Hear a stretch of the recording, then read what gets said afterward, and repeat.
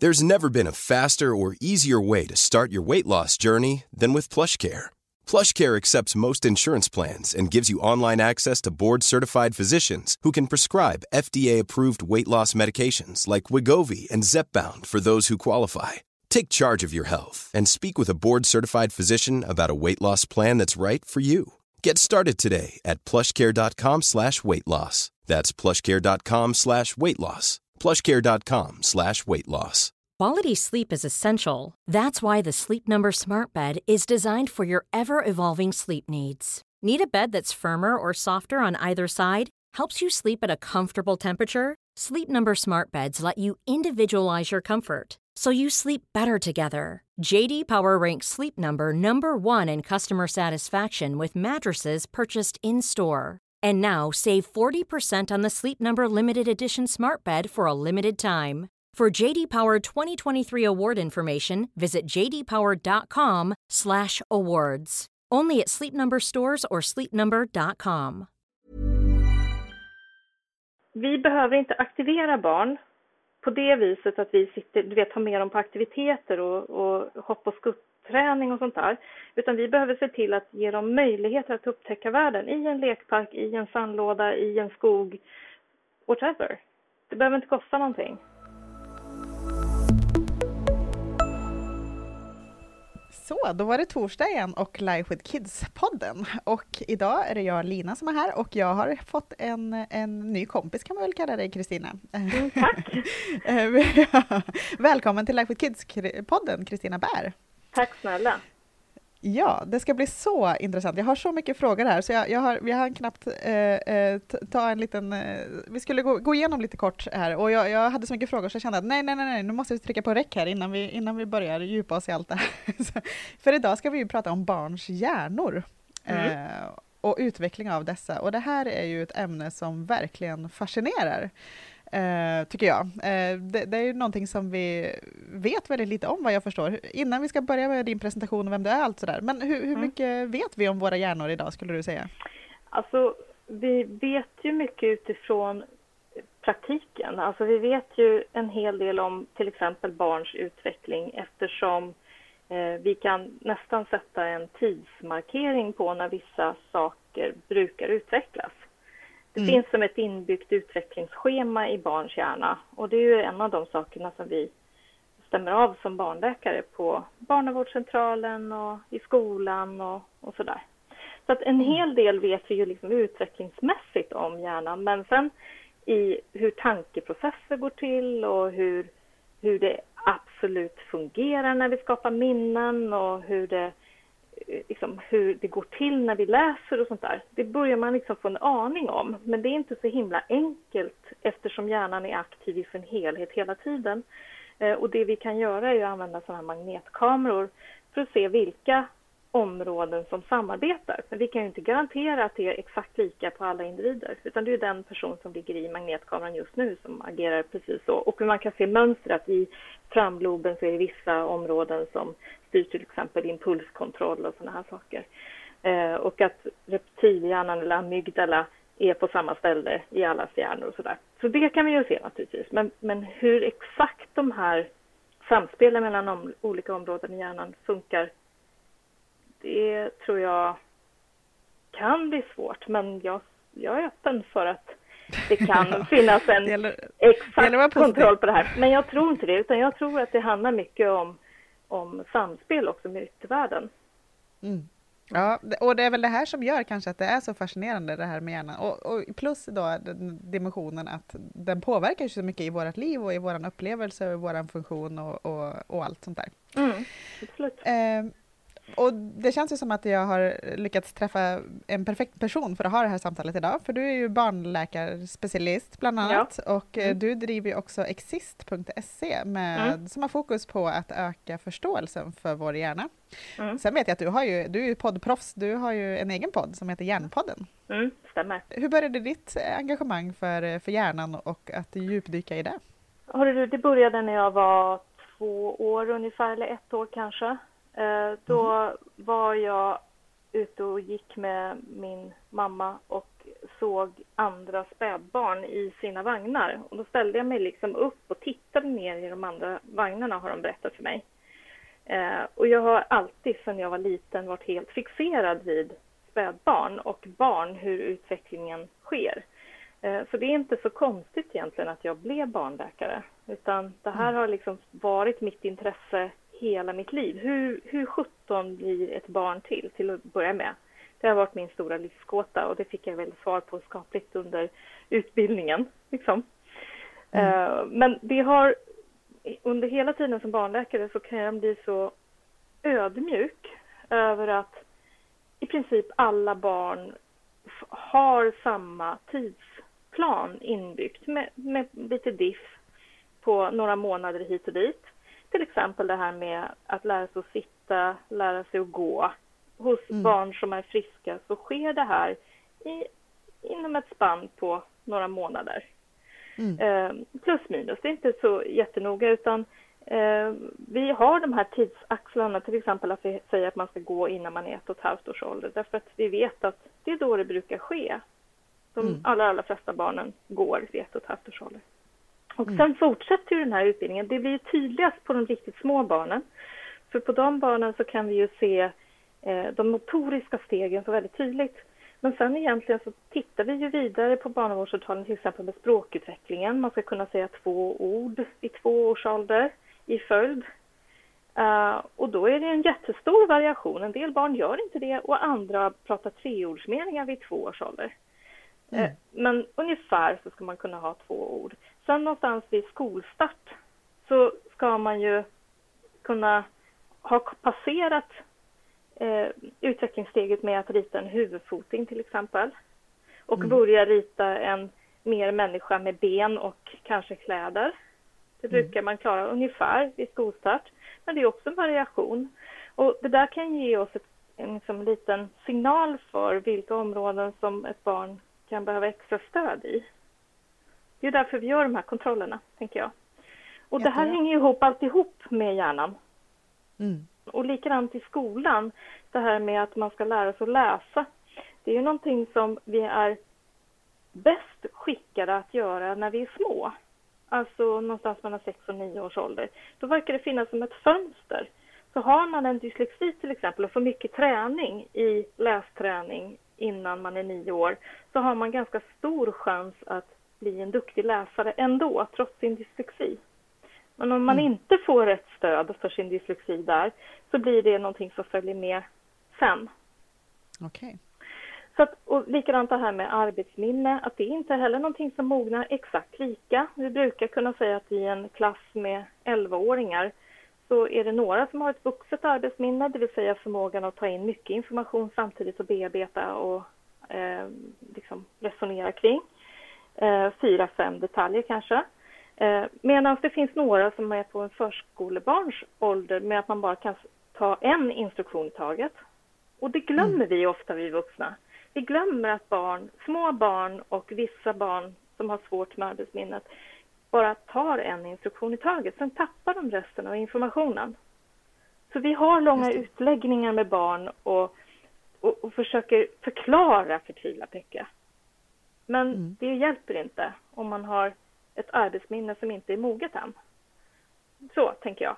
Och därför så kan vi behöva förstå lite. Vi behöver liksom en lite kunskap om hur barnen funkar för att vi ska kunna hjälpa dem på traven med rätt instruktioner. Istället för att det ska bli, men fattar du inte? Varför är mitt barn, varför kommer det aldrig ut i hallen till exempel på morgonen? En klassiker med 7-åringar som ska till skolan. Kom ut i hallen, borsta tänderna och ta med skolväskan. Så kommer de aldrig. För de har glömt vad de skulle göra på vägen. De fastnar i tandborsten eller något. Väldigt disträ liksom. Ja, men det beror ju på att de fastnar i tandborsten. Och sen det där med skolväskan, jaha, vadå? Liksom, ja. Men, jag har en 6,5-åring hemma. Jag känner precis igen det där. Det Ja. börjar komma nu. Ja. Vad hände med dig? Ja. Jo, och det här, men det är ju någonting som egentligen har funnits hela tiden, om du tänker tillbaka. Så även om man är 6 år och har den funktionen precis just nu, att man har en instruktion, så har ju det varit hela vägen. Men som en 3-åring så förväntar vi oss inte att de ska ta flera instruktioner samtidigt. Men vi gör det när man börjar skolan. Men de klarar inte det då heller. Nej, det där är ju väldigt intressant. För i Life with Kids-podden här så träffar ju vi massor med experter på olika saker av föräldraskapet och uppfostran och så. Och då får vi oftast höra att ur ett föräldraperspektiv så ska vi hantera barn som att de är små vuxna. Det vill säga att vi ska behandla dem likvärdigt som om det vore du och jag, så att säga. Att de är inte mindre värda bara för att de är korta, så att säga. Nej, men det handlar om människovärde. Precis, för när det kommer till det kroppsliga perspektivet, då skiljer det sig ändå åt. Våra insidor skiljer sig ganska radikalt ifrån ett barn till en vuxen. Hjärnan till exempel. Jag läste någonstans att hjärnan är liksom inte färdigutvecklad förrän man är 25. Stämmer det? Eller 30 kanske. Ja, till och med det. Jag tänker så här, människovärdet, absolut, vi ska visa våra barn respekt och vi ska ge dem värme och struktur. Men vi måste göra det utifrån var någonstans utvecklingen de beter sig. Om jag behandlar min tonåring som om vi var kompisar, då kommer jag tappa någonting väldigt viktigt i föräldraskapet, nämligen strukturen som tonåringen behöver även om de hatar den. Därför att de är inte mogna att ta beslut i frågor som är kopplade till impulsivitet och kompisar som driver på att man ska till exempel dricka eller vara med på en fest eller ta risker eller vad det handlar om. De behöver min fasta struktur som förälder.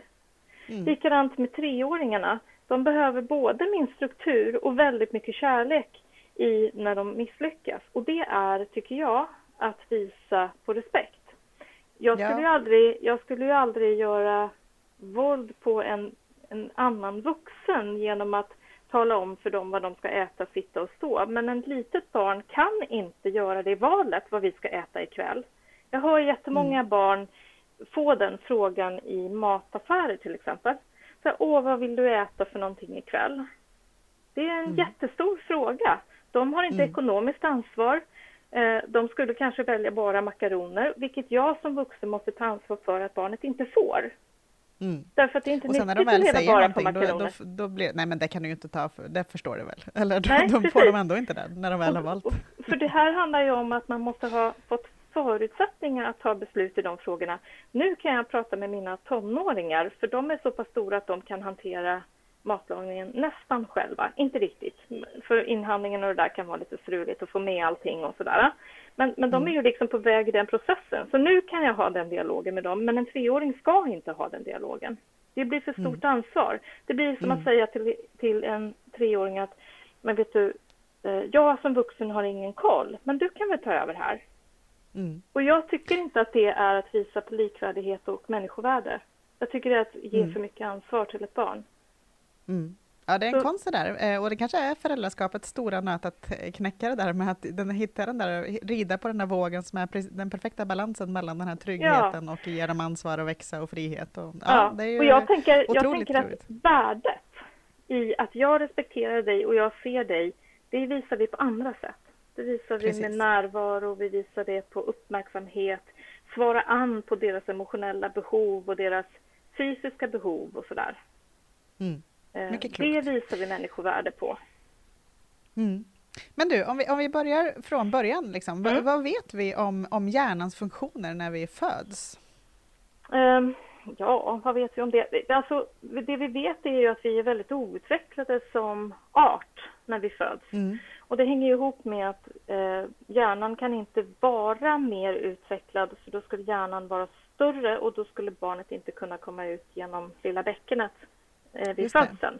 Och det är ju vi som kvinnor ganska tacksamma för ändå. Ja, eller hur? Ja, lite så. Det är jobbigt nog ändå. Jag tänkte säga men lagom stor. Lagom stor. Och det innebär ju att när vi får ut våra bebisar kontra ett föl, så kommer det här lilla barnet behöva allt av oss. Det vill säga både värmen och strukturen.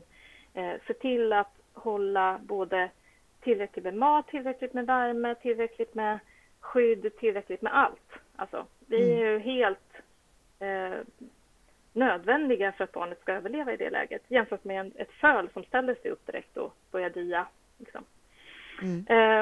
Och där tänker jag att det är det som är skillnaden. Vi har ju också en ganska lång leveranstid innan vi blir fullmogna, då som vi säger 25-30 år. Det innebär att som vuxen så behöver vi liksom följa barnets utveckling ganska nära och också ge träningsmöjligheter för att barnet ska kunna utvecklas i rätt takt. Det där sker egentligen, jag tror inte vi behöver fundera så himla mycket på det där träningen, utan mer försöka vara närvarande. Man ser, oj, nu kunde Kalle det där. Oj, vad kul. Och ge möjligheter till utveckling, men också begränsning när det blir farligt. Så att det vi vet är att man mognar först nerifrån hjärnstammen kan man säga och lillhjärnan och sen uppåt framåt i riktning på hjärnan. Så att först så mognar de här delarna som har hand om ögonrörelserna så att man kan titta rakt fram istället för att ögonen åker runt som pingisbollar i ögonloberna. Sen så kommer balansen i huvudet. Sen kommer balansen i bålen, vilket då möjliggör så småningom att man kan börja använda sina händer lite mer medvetet. Och få en bålstabilitet så småningom som gör att man kan sitta. Och sen så småningom så mognar man lite mer och då börjar benmognaden så att säga, och även den här växelvisa mognaden som gör att vi ska kunna gå så småningom börjar mogna. För att de här reflexerna som vi har med där barnen ser ut att kunna gå när de är bebisar, man lyfter upp dem lite grann från ett underlag, upphör ju. Och sen brukar många föräldrar tycka att det är så kul att gå och träna sina barn, men man kan se att barnen steppar omkring på sina tår när de gör det här. Och det betyder egentligen att barnet inte är moget att gå, även om den gör den växelvisa reflexrörelsen. Därför att det är en reflex i fötterna som behöver släckas ut först. Den som är, du vet om man trycker under foten på ett spädbarn så kniper de. Det är samma gripreflex i foten som det är i händerna. Just det. Och den måste först släckas innan man kan gå. Så man måste kunna ha foten på ett rakt underlag. Så att det där är ju en sån sak som händer. Och sen så småningom så kommer hjärnan att mogna någonstans till motorområdet i mitt i hjärnan. Och då kommer barnet kunna gå när vi mognar dit ungefär. Och så fortsätter det framåt och då kommer språket. Och då kommer tankeprocesser, det kommer så småningom kognitiva processer och exekutiva funktioner. Och det här är någonting som inte är moget riktigt först någonstans upp i skolåldern. Och det är någonting som vi tränar på successivt i skolåldern. De exekutiva funktionerna, alltså dra slutsatser, jämföra, se likheter, kunna värdera information, och sådär. Och även också då hämma impulser, hålla koncentration och sådana här saker som ingår i pannloben. Och sen någonstans runt 25-30 år så kan vi också impulshämma oss.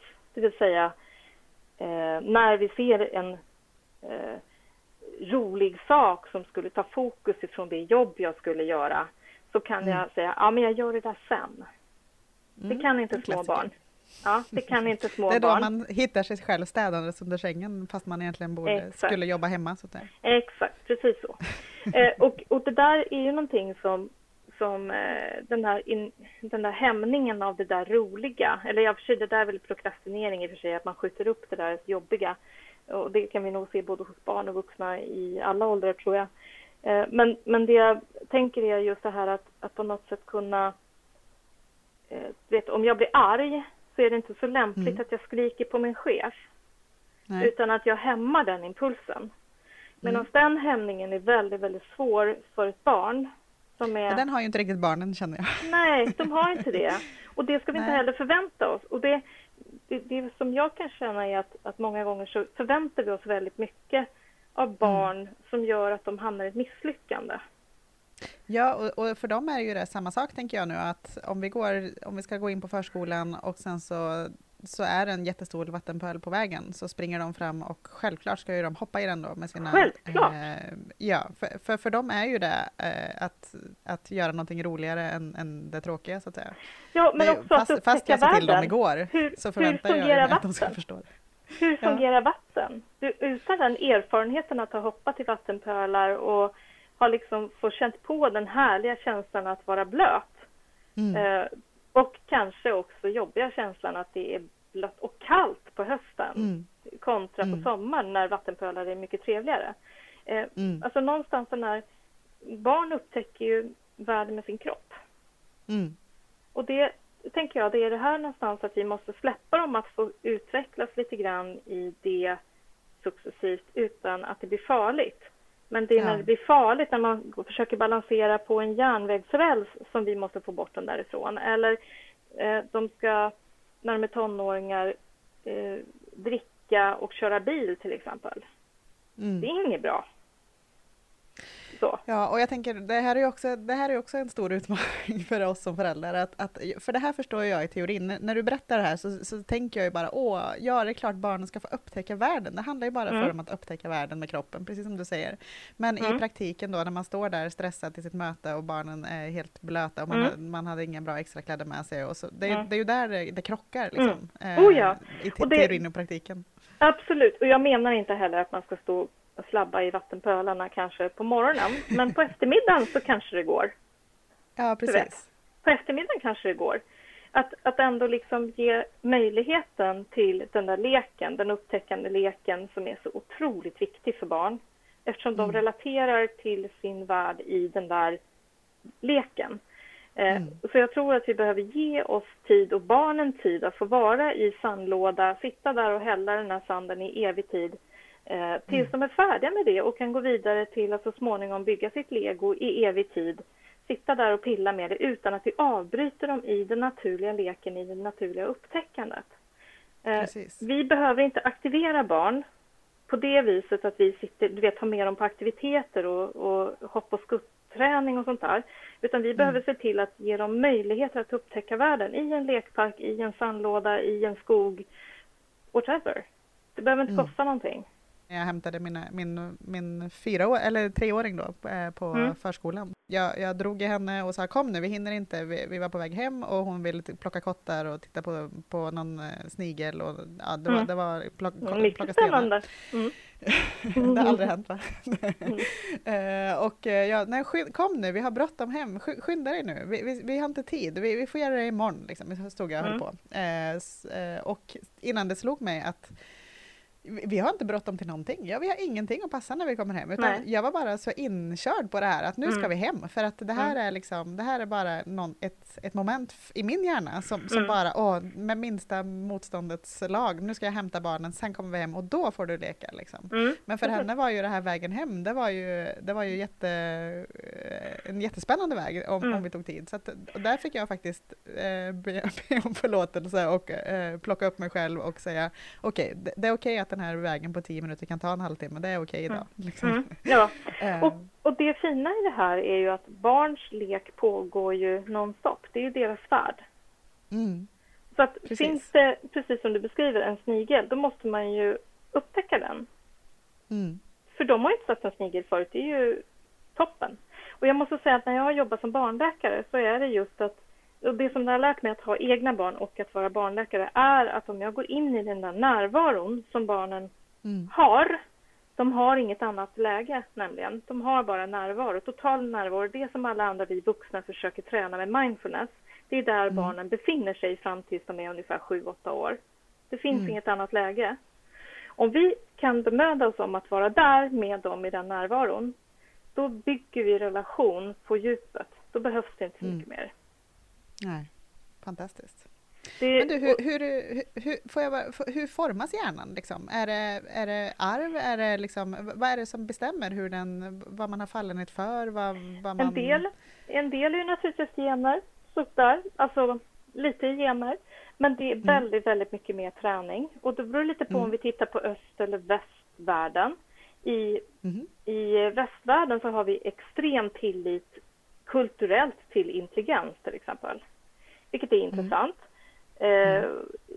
Men det har ju visat sig om man tittar på östvärlden, alltså Asien. Där har man en inställning om att där är det arbetsinsatsen som är det viktiga. Hur mycket du lägger ner på ditt arbete. Så där gör man inte alls något fokus på den där grundläggande så kallade intelligensen. Utan man undervisar alla barn på samma nivå i alla fall. i samma klassrum på ett helt annat sätt och har i och för sig en väldigt hög press på sina barn, men de når också bättre framgång. Generellt ska jag säga att det är så här. Och det gör ju också att vi i västvärlden tenderar att liksom kulturellt skapa de här förutfattade meningar som kallas för Pygmalion-effekten för våra barn. Mitt barn är smart, mitt barn är lite mindre smart i det här ämnet. Istället för att förvänta oss att lägga ner hård arbetsinsats, se alltid till att bli lite bättre. Som man har till exempel i Hongkong och Kina, där man har en syn på att man kan alltid bli lite bättre. Och det är det vi jobbar med. Inte att vi ska bli professor, utan vi ska jobba med att bli bättre. För det är i sig ett värde i sig, en karaktär. Är det den här förmågan som man brukar benämna som grit? Det vill säga förmågan att fortsätta igen och igen. Ja. När man misslyckas så börjar man om och så provar man igen. Liksom. Och det intressanta med grit-forskningen tycker jag, det är att den har ju då tillkommit av Angela Duckworth som har påbrå från Asien. Hon är ju uppfostrad i den andan själv. Och hon har själv mycket grit. Men samhället i västvärlden, i USA, Sverige, Europa har inte synen på att det är insatsen, alltså vår effort, som avgör hur vi ska komma, utan det är vår intelligens. Så att vi spelar hela tiden ett dubbelspel. Barnen får höra, men det är liksom hur mycket grit du har, det är mycket ansträngning du gör. Samtidigt som vi lägger på barnen någon form av overheadbild där intelligensen avgör. Ja, det är ju där man ger betyg på. Liksom. Ja, hur mycket man kan. Man ger betyg på kunskapen. Men på kunskapen? På kunskapen och på uppnådda mål gör man. Men eftersom det inte finns någon beredskap och arbetsvilja att jobba, utan man tänker att man blir avslöjad som en idiot om jag försöker. Då är det bättre att flyga under radarn och inte försöka ens. För tänk om jag har försökt och det visar sig att jag ändå får ett dåligt betyg. Just det. Förstår du? Istället för att tänka att det är inte betyget i sig, utan det är min ansträngning. Vilket är intressant, för att i Asien och i USA i och för sig också, så har man det här betyget som heter effort-betyg. Alltså man får betyg i hur hård arbetsinsats man har lagt ner. Och det är det som är det intressanta när man sen ska anställa någon. Har man ett betyg i effort som är högt, men kanske men en lite mediokra övriga betyg eller låga betyg i övriga, men man har gjort en hård arbetsinsats, så är man ändå den som man vill anställa. Därför man anställer mer på attityd än på intelligens. Och det där i Sverige, det är det här som är det dilemmat. I västvärlden så anställer vi fortfarande på vårt CV och inte på attityd. Så vi säger en sak till barnen, du ska anstränga dig, men de får ju ingenting för det. Så vi måste ju ändra vår värdering i vårt huvud. Är det intelligensen som är viktig, eller är det ansträngningen som är viktig? Men ett exempel från verkligheten då, som jag tror är ganska vanligt ändå, att om man har ett barn som, vi säger till exempel att vi har planerat att vi ska börja på en ny aktivitet, vi ska börja på en handbollsskola säger vi, i höst, och sen så går man på första träningen och då kommer vi hem från den och så säger barnet att nej, men det där var inte så kul, jag vill sluta. Är det där då ett tillfälle då som man som förälder kan träna på den här? Nej, men nu provar vi igen. Eller har vi liksom... Eller hur? Angela Duckworth tycker ju det. Jag är mer av en praktisk ordning. Jag har sett 4 ungdomar växa upp i mitt hem. Och har kommit fram till det att det där behöver man ju liksom bestämma sig för i terminstarten. Vi går minst en termin. Just det. Sen tycker jag att man ska hålla begränsning på antalet aktiviteter. Men det handlar om stressen som vi sätter i våra barn. Vissa extremt högintelligenta barn, eller högproduktiva barn, man ska säga, behöver mycket aktiviteter. Men de allra flesta barnen har alldeles för mycket aktiviteter. Är min erfarenhet både som skolläkare och barnläkare. Att man hjälper dem att rensa så att de har tid med sitt liv. Just det. Är det vi högpresterande föräldrar som tycker att de också ska... Ja, man ska helst gå på ett instrument och man ska gå på någon form av idrottsträning, helst 2. Och sen så ska man samtidigt vara med i scouterna eller i någon annan ideell förening och så vidare. Alltså någonstans så måste det också få finnas tid för att vara barn. Och jag har haft som gräns med mina egna barn, rätt eller fel, jag vet inte, men att de får maxa 2 aktiviteter per termin. Max. Det har varit att när de har liksom presenterat att jag skulle vilja börja med en tredje, då har jag sagt, men vet du vad, då får du bestämma dig. Vilken av de andra 2 ska du inte göra? Och det som är intressant är att under vissa år så har de inte haft några aktiviteter själva, för bägge 2 har upplevt att de inte har behövt det. Någon extra aktivitet, utan de har velat fokusera på skolan. Men nu, när de börjar bli större, då kan de välja in egna aktiviteter som jag inte behöver vara inblandad i. There's never been a faster or easier way to start your weight loss journey than with PlushCare. PlushCare accepts most insurance plans and gives you online access to board-certified physicians who can prescribe FDA-approved weight loss medications like Wegovy and Zepbound for those who qualify. Take charge of your health and speak with a board-certified physician about a weight loss plan that's right for you. Get started today at plushcare.com/weightloss. That's plushcare.com/weightloss. plushcare.com/weightloss. Many of us have those stubborn pounds that seem impossible to lose, no matter how good we eat or how hard we work out. My solution is PlushCare. PlushCare is a leading telehealth provider with doctors who are there for you day and night to partner with you in your weight loss journey. They can prescribe FDA-approved weight loss medications like Wegovy and Zepbound for those who qualify. Plus, they accept most insurance plans. To get started, visit plushcare.com/weightloss. That's plushcare.com/weightloss. Even when we're on a budget, we still deserve nice things. Quince is a place to scoop up stunning high-end goods for 50 to 80% less than similar brands.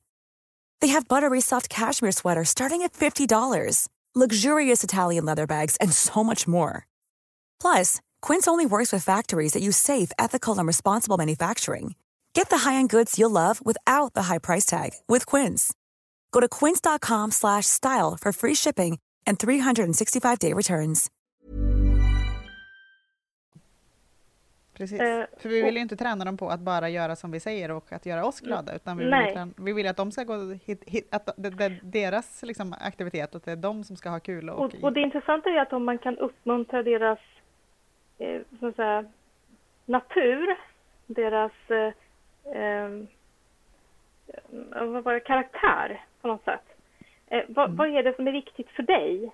Vad är det du brinner för? Vad är det som du tycker är viktigt i livet? Hur vill du vara? Alltså den där typen av dialog istället för görandet, så kommer det där görandet av sig själv. Förstår du vad jag menar då? Istället för att vi liksom börjar i görandet, i prestationen, i det som vi tycker är danande, eller vad vi nu tycker, inte vet jag. Vi har liksom någon idé om att det är bra att hålla på med idrott för att och så punkt. Utan vi har i undertext väldigt mycket behov av att vara en bra förälder inför andra föräldrar. Skapa framgångsrika barn. Liksom. Ja, och det märker vi redan i föräldragrupperna på BVC. Därför att mitt barn har inte lärt sig sitta lika snabbt som min mammakompis barn har gjort. Det barnet sitter redan, och mitt barn ligger här och krävlar och har inte kommit runt än. Förstår du? Men hur mycket av det där kan man styra då som förälder? Hur mycket ska man hålla på och sitta då om barnet inte kan sitta? Inget alls. Det kommer av sig själv. Barnet ska ligga på mage när det är litet för att kunna vända runt så småningom. Och ju mer barnet vänder runt och ligger på mage, desto mer frustrerad kommer det bli med sin situation och kommer träna det här automatiskt. Så att vi kan inte... Däremot så ska vi fundera på om barn alltid ska sitta i barnvagn. Alltid ska sitta i en bilbarnstol. Alltid liksom ska sitta fast i någon sån här babysitter eller så. Eller om de ska få möjlighet att ligga på mage på golvet och vara frustrerade på sin matta. Ha bollen 10-15 centimeter bort så att jag är tvungen att bli arg för att komma dit. Jag tror, många gånger som barnläkare så upplever jag att vi försöker skydda vårt barn redan som liten från den här frustrationen som är en naturlig del i utvecklingen. Så att du kan inte börja vända på det om du aldrig får chansen att ligga på magen. Du kan inte lyfta upp ditt huvud om du inte får ligga på magen utan att kunna det från början. Nej. Så att jag tror någonstans att liksom ge barnet chans att få vara barn. Vi kan inte stressa på i det, utan vi kan inte gå på mammagrupper och fika på café hela tiden och ha barnet i barnvagnen. Det får inte tillräckligt med träning då. Jag tänker så här att många gånger så gör ju barn också vad deras kompisar gör så småningom. Till exempel när de andra kompisarna börjar spela instrument och man blir erbjuden en plats i musikskolan eller får anmäla sig till musikskolan. Det är då som man eventuellt anmäler sig till musikskolan. Eller sådär. Och jag har absolut inget emot att man ägnar sig åt någon form av fysisk aktivitet. För det tror jag är bra. Jag tror att det är bra att man hittar sin form av fysisk aktivitet. Men det behöver inte vara något organiserat. Det duger med att gå ut i skogen och hoppa mellan stubbarna och stenarna. För jag har en känsla av att de flesta föräldrar tror att deras barn är misslyckade om de inte går på någon lagsport eller inte går på någon aktivitet eller någon träning, utan de bara leker. Och jag skulle vilja hävda att det inte är så. Utan att barn som leker är fysiskt aktiva ändå. Och är det så att man har ett barn som inte vill gå på någon aktivitet, så ska man inte ha skuld i det. Utan det viktigaste är någonstans att hitta sin tid med barnet där man får den här närvaron. För jag hävdar med bestämdhet, det är det som är den stora bristvaran för barn idag. Att få närvarande tid med sina föräldrar. Eftersom de är i närvaro så behöver de oss i närvaro. Inte aktiviteterna i sig. Sen är det toppen om man har någon fysisk aktivitet som man blir intresserad av tidigt och som man tycker är roligt. Det tror jag. Man behöver ju liksom berätta om vad som finns. Annars finns det inte chans att man kan göra det. Men var öppen för att växla, byta. Är det tennis jag ska gå på? Eller är det skogen? Eller är det fotboll? Eller är det någon annan individuell sport som badminton eller fäktning eller vad det nu kan vara för någonting som passar? Fine. Precis. Jag tror fysisk aktivitet är toppen, men jag tror att man ska inte ha skuld om man inte får sitt barn att göra det. Nej, det är bra. Det slår vi fast tycker jag. Du, tiden rinner iväg och vi kommer alldeles strax avsluta här. Ska vi avsluta med att bara säga någonting om minnen? Det är många som undrar hur skapar man minnen hos barn? Och vad är det som gör att de kommer ihåg det de kommer ihåg så att säga? Ja, så för det första så tror jag att barn kommer ihåg helt andra saker än vad vi hoppas att de kommer ihåg. Det är ju glasklart. Om man går tillbaka till sin egen barndomssomrar så är det ju de där exceptionella tillfällena när man till exempel satt på samma café som vanligt med mormor och morfar och mamma och pappa och det kom en ekorre och snodde en chokladkaka som man kommer ihåg.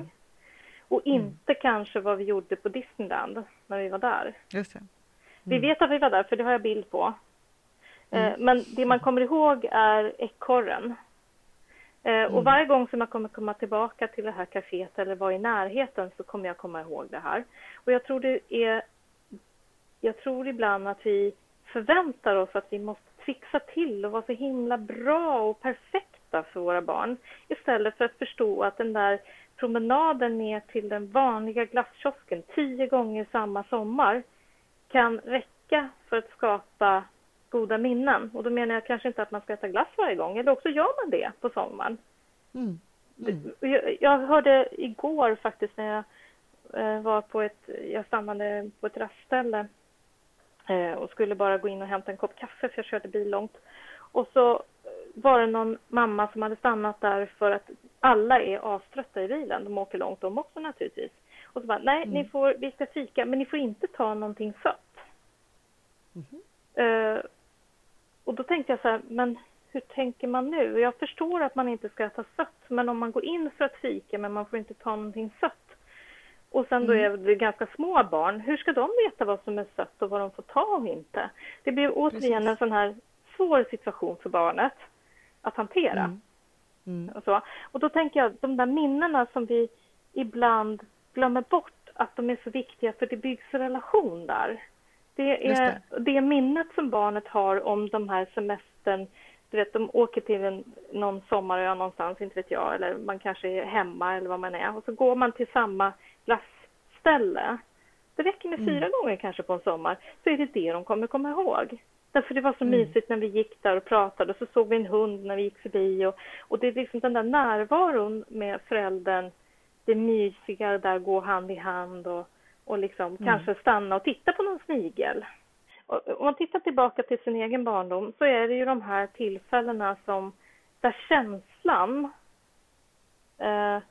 att vara värdefull som man kommer ihåg.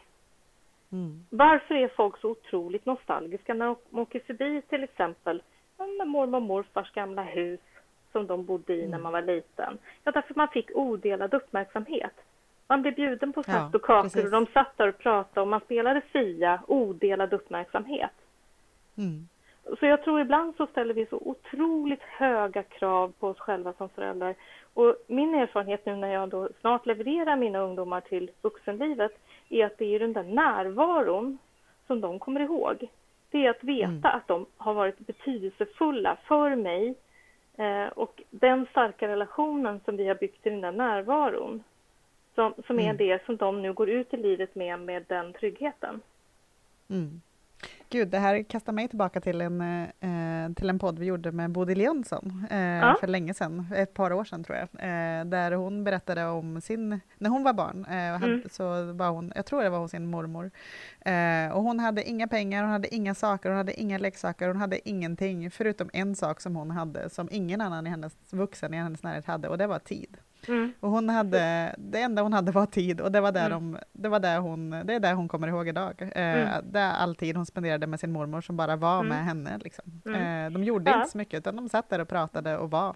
För hennes mormor sa, det ska du veta Bodil, att tiden den går inte, den kommer. Jag tyckte det var så fint. Ja, och jag kan verkligen instämma. Jag tror att tid är den hårdvaluta som vi behöver försöka skapa utrymme för våra barn. För att annars så kan man inte bygga sin hjärna utan relationen med en vuxen som svarar an. Det spelar ingen roll hur mycket träning man har. Därför har du ingen som svarar an på dina behov och gör det i samspel. Som är intresserad av att prata med dig så utvecklar du inget språk. Om du inte får en emotionell träning med en person som sätter gräns när jag är frustrerad. Så säger men vet du, det blir inget godis idag för det är inte lördag. Och håller fast vid den gränsen. Jag förstår att du är arg nu, men du får inget godis. Vi ska äta nu. Så. Du vet. Men det är ju det som skapar någon form av mening och en struktur. Liksom. Ja, och som låter mig stå ut i den där frustrationen och inte ger sig.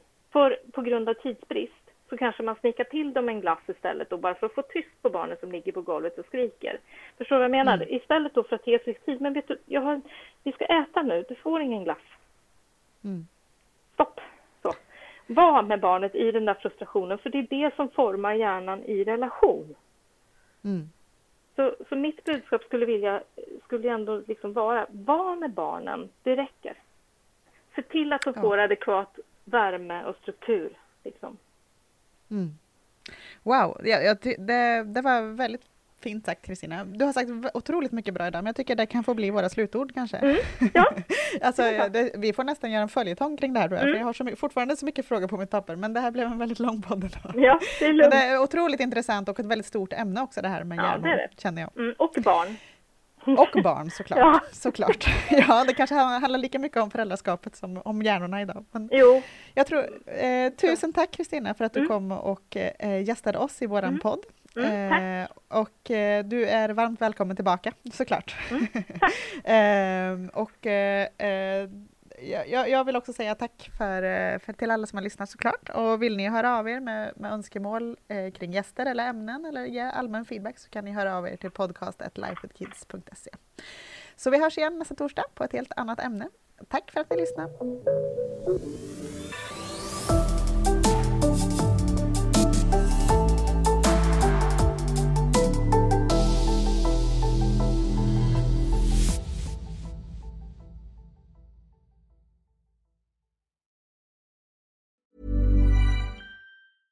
Even when we're on a budget, we still deserve nice things.